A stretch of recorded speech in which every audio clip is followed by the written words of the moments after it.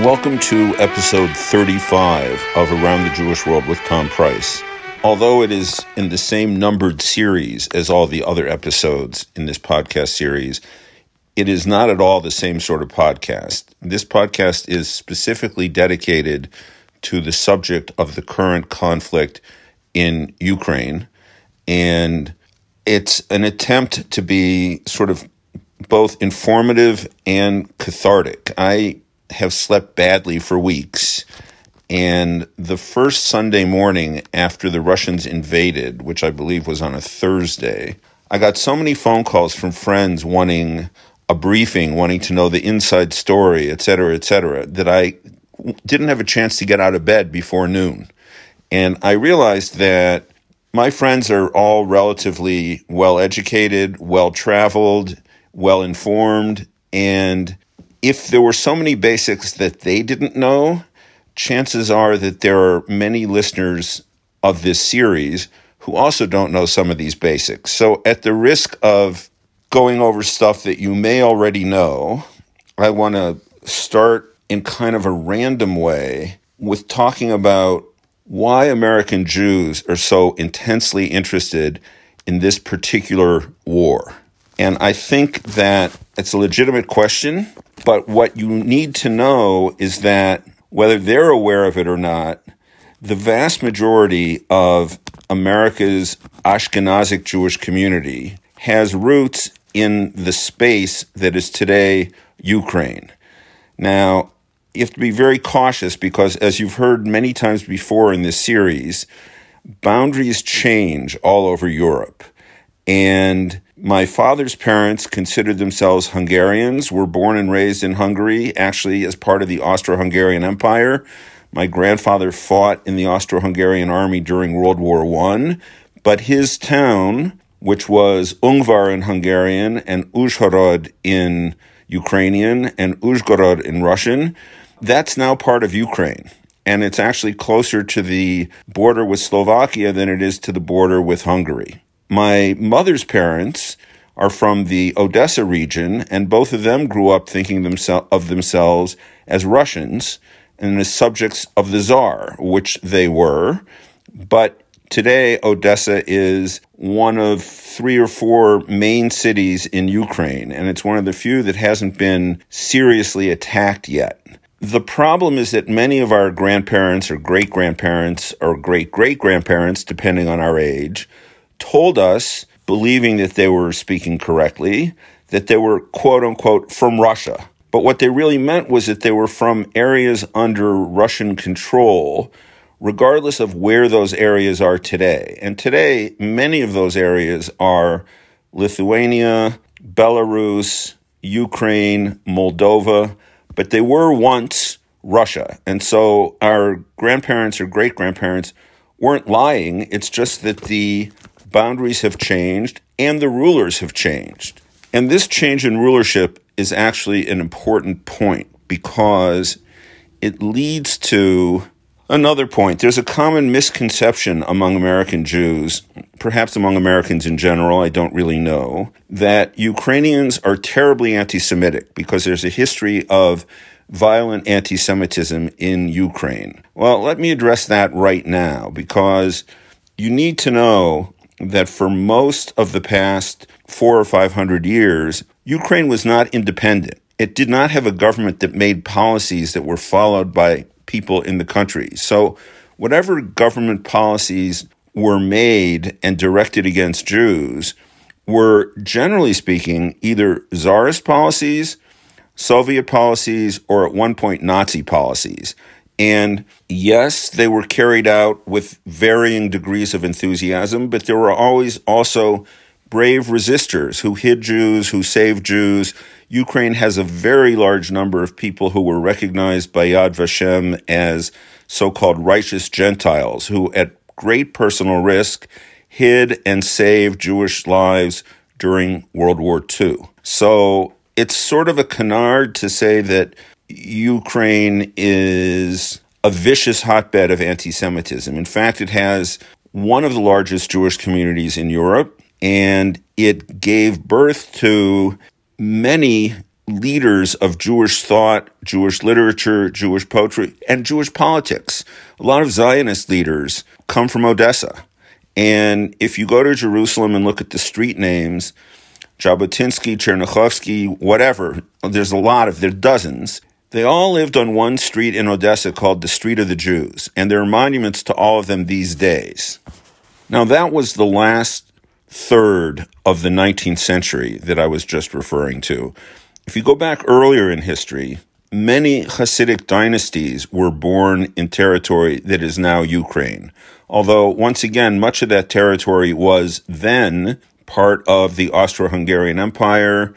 At one point in history, it was part of the Polish-Lithuanian Commonwealth. If you take a city like Lviv in western Ukraine, which is where a lot of rescue operations are going on now to get refugees out of the country and into Western Europe and ultimately to Israel. If you take Lviv, it was for many years part of the Polish-Lithuanian Commonwealth. Then it was part of the Austro-Hungarian Empire, and it had a completely different name. It was Lemberg, and the language was German. Then eventually it became part of Soviet Ukraine and incorporated forcibly into the Soviet Union. And now it is a major metropolis in western Ukraine, conveniently located relatively close to the border with Poland. And to add to the confusion, as if there weren't already enough confusion, many cities changed their names from the official Soviet version, which was usually a Russianized version of a Ukrainian place name, back to the original Ukrainian version. So that's why a lot of people ask, what's the difference between Kiev, K-I-E-V, and Kyiv, which is K-Y-I-V? Well, the answer is very simple. One is Russian, one is Ukrainian. And for a long time under Soviet rule, speaking Ukrainian was punishable by law, and you couldn't teach schools in Ukrainian.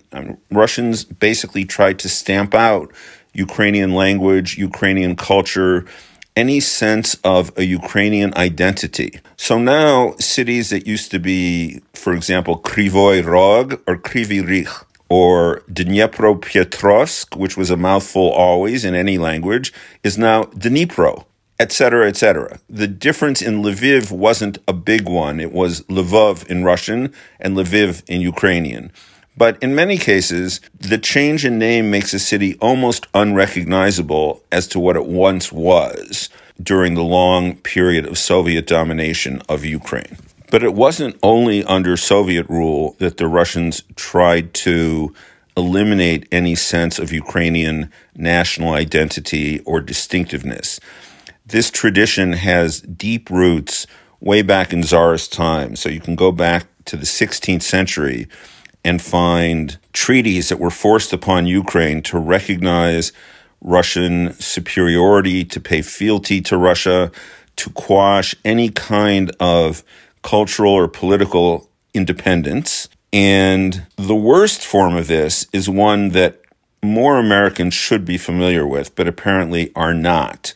And that was in the 1930s, between the two world wars. Stalin felt that the Ukrainians were getting too headstrong and showing too much restiveness and questioning Soviet superiority. So he decided to induce an artificial famine in the very country that was the breadbasket of the former Soviet Union. Ukraine is famous for its so-called black earth, which is extremely fertile, especially as regards grain crops like wheat and rye and things like that. So Ukraine really was a breadbasket for the whole Tsarist Empire and beyond, until Stalin put into place policies that stopped the production of grain and caused an artificial famine, which at its height in the 1930s was killing 25,000 Ukrainians per day of starvation. So this was sort of Ukraine's Holocaust, if you will.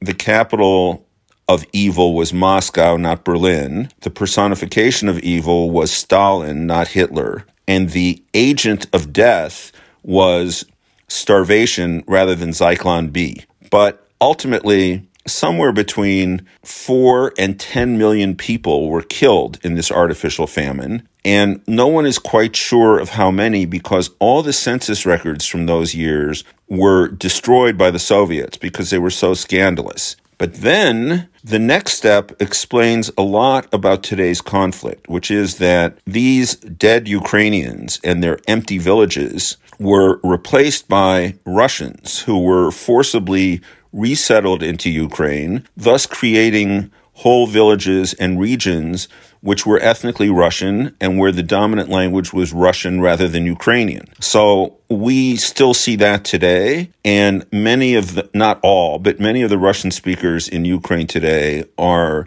the heirs of those who were forcibly repopulated and resettled in the 1930s. So let me now turn to some questions I hear frequently in various forms. And foremost among them is, why do American Jews care so much about what's going on in Ukraine?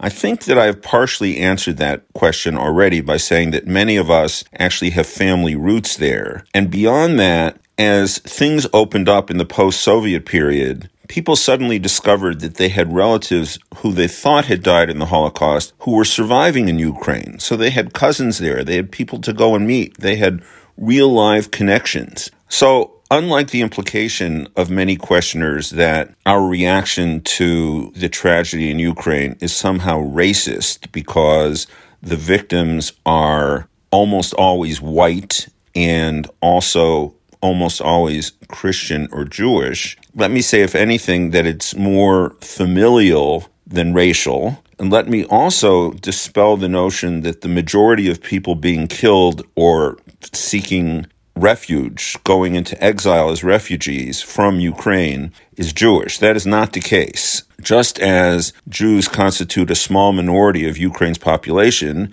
they also constitute a small minority of the refugees. There have been more than 2.5 million people displaced, 2.5 million people who have left Ukraine, mostly for Moldova, Romania, Hungary, Slovakia, or Poland, because those are the other countries that you can get to by land relatively easily from Ukraine. But only a small percentage of these refugees are Jewish. On the other hand, an outsized percentage of agencies and individuals who are helping to deal with this refugee crisis are, in fact, Jewish organizations and Jewish individuals who have been extremely responsive, in part because many of us have family there, and there but for the grace of God go I. If my grandparents hadn't left that country, I could be a refugee today. But apart from that, Jews have an imperative to be kind and welcoming to strangers because we were strangers in the land of Egypt.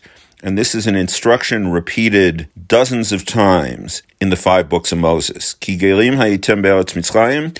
You were strangers in the land of Egypt. Remember what it felt like to be an outsider, to be essentially homeless, to be a refugee, and treat new refugees accordingly.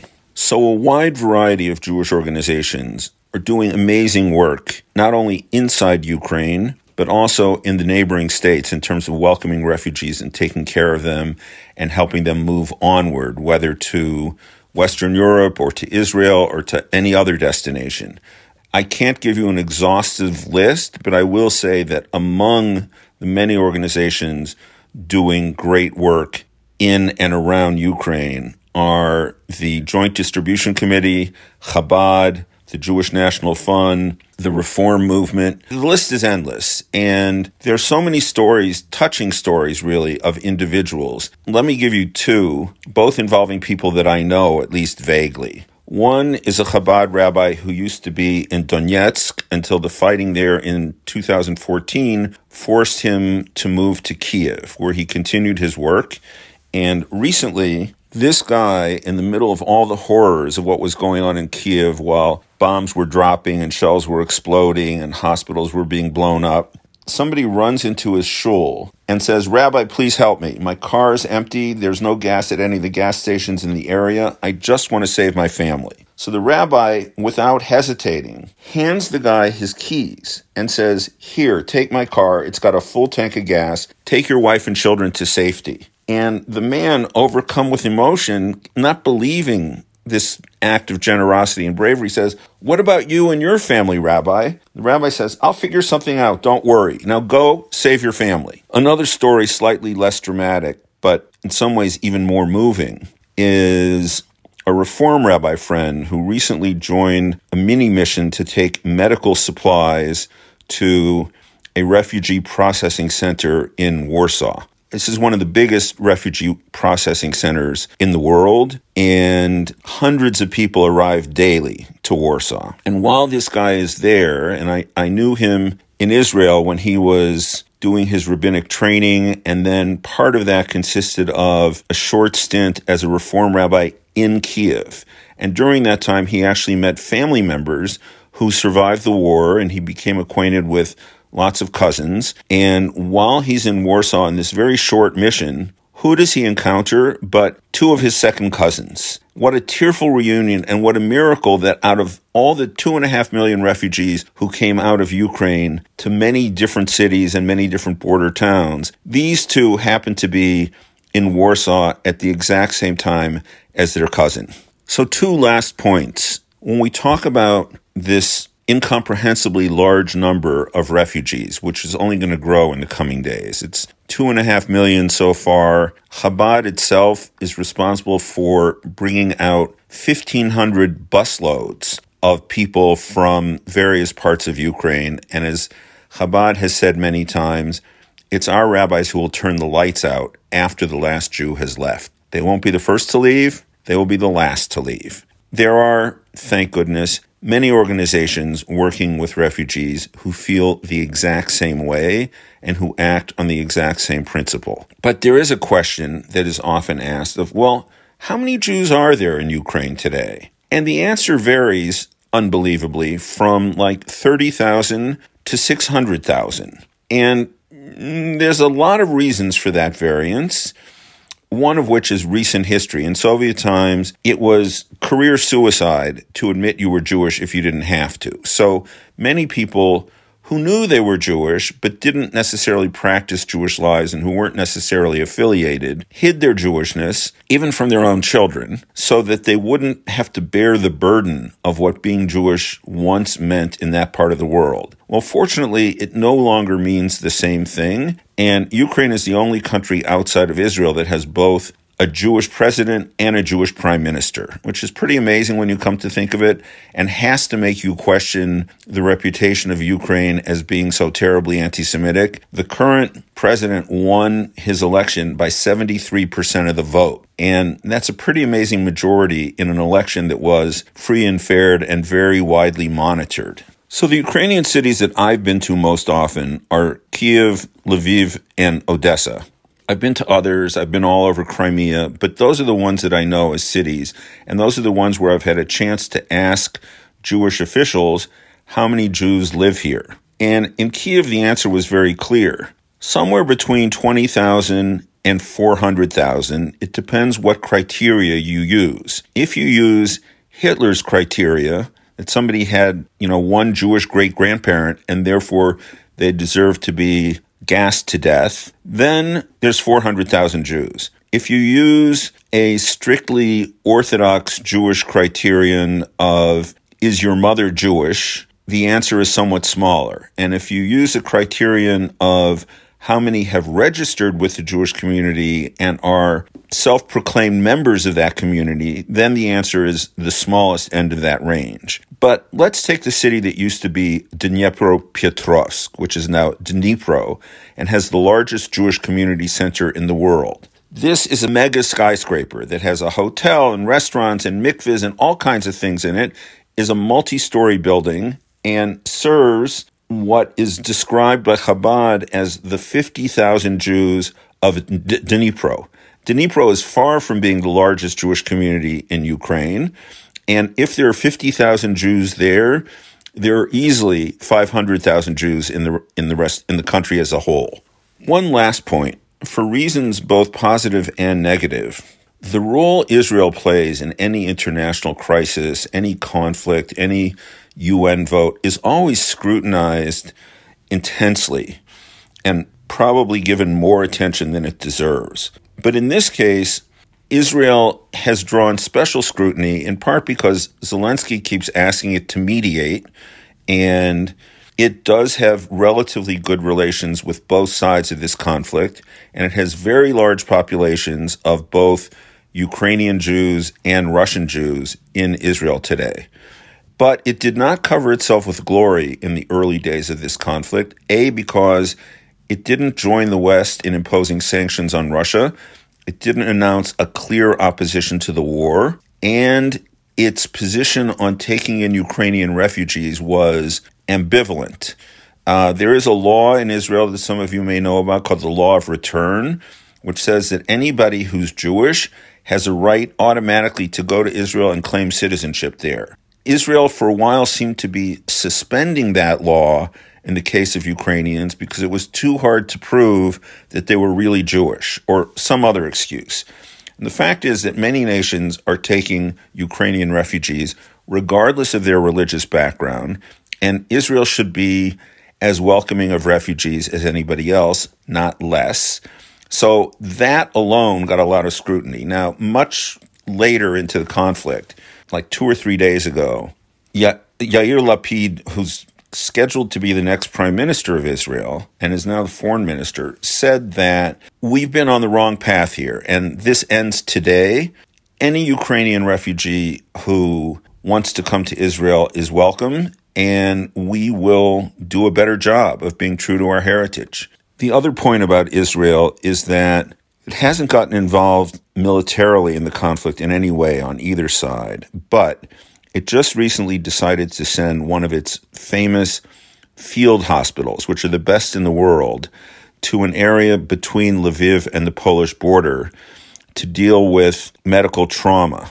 And these field hospitals are usually sent by Israel to natural disaster areas to participate in the relief effort after an earthquake or a typhoon or a flood or whatever. In this case, it is sending this hospital that's valued at like $7 million to an area that is historically very Jewish, but to serve any patients who need medical attention.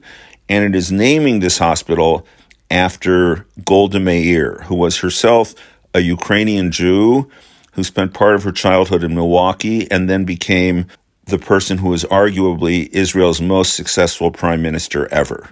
With that thought, and with that sort of mixed bag of hopefully helpful facts, I'm going to leave you, and I'm very hopeful that the next episode of this podcast series will be a more normal one rather than this special edition. Thank you for your attention, and I hope you join me in praying for peace and well-being for all our Ukrainian brothers and sisters.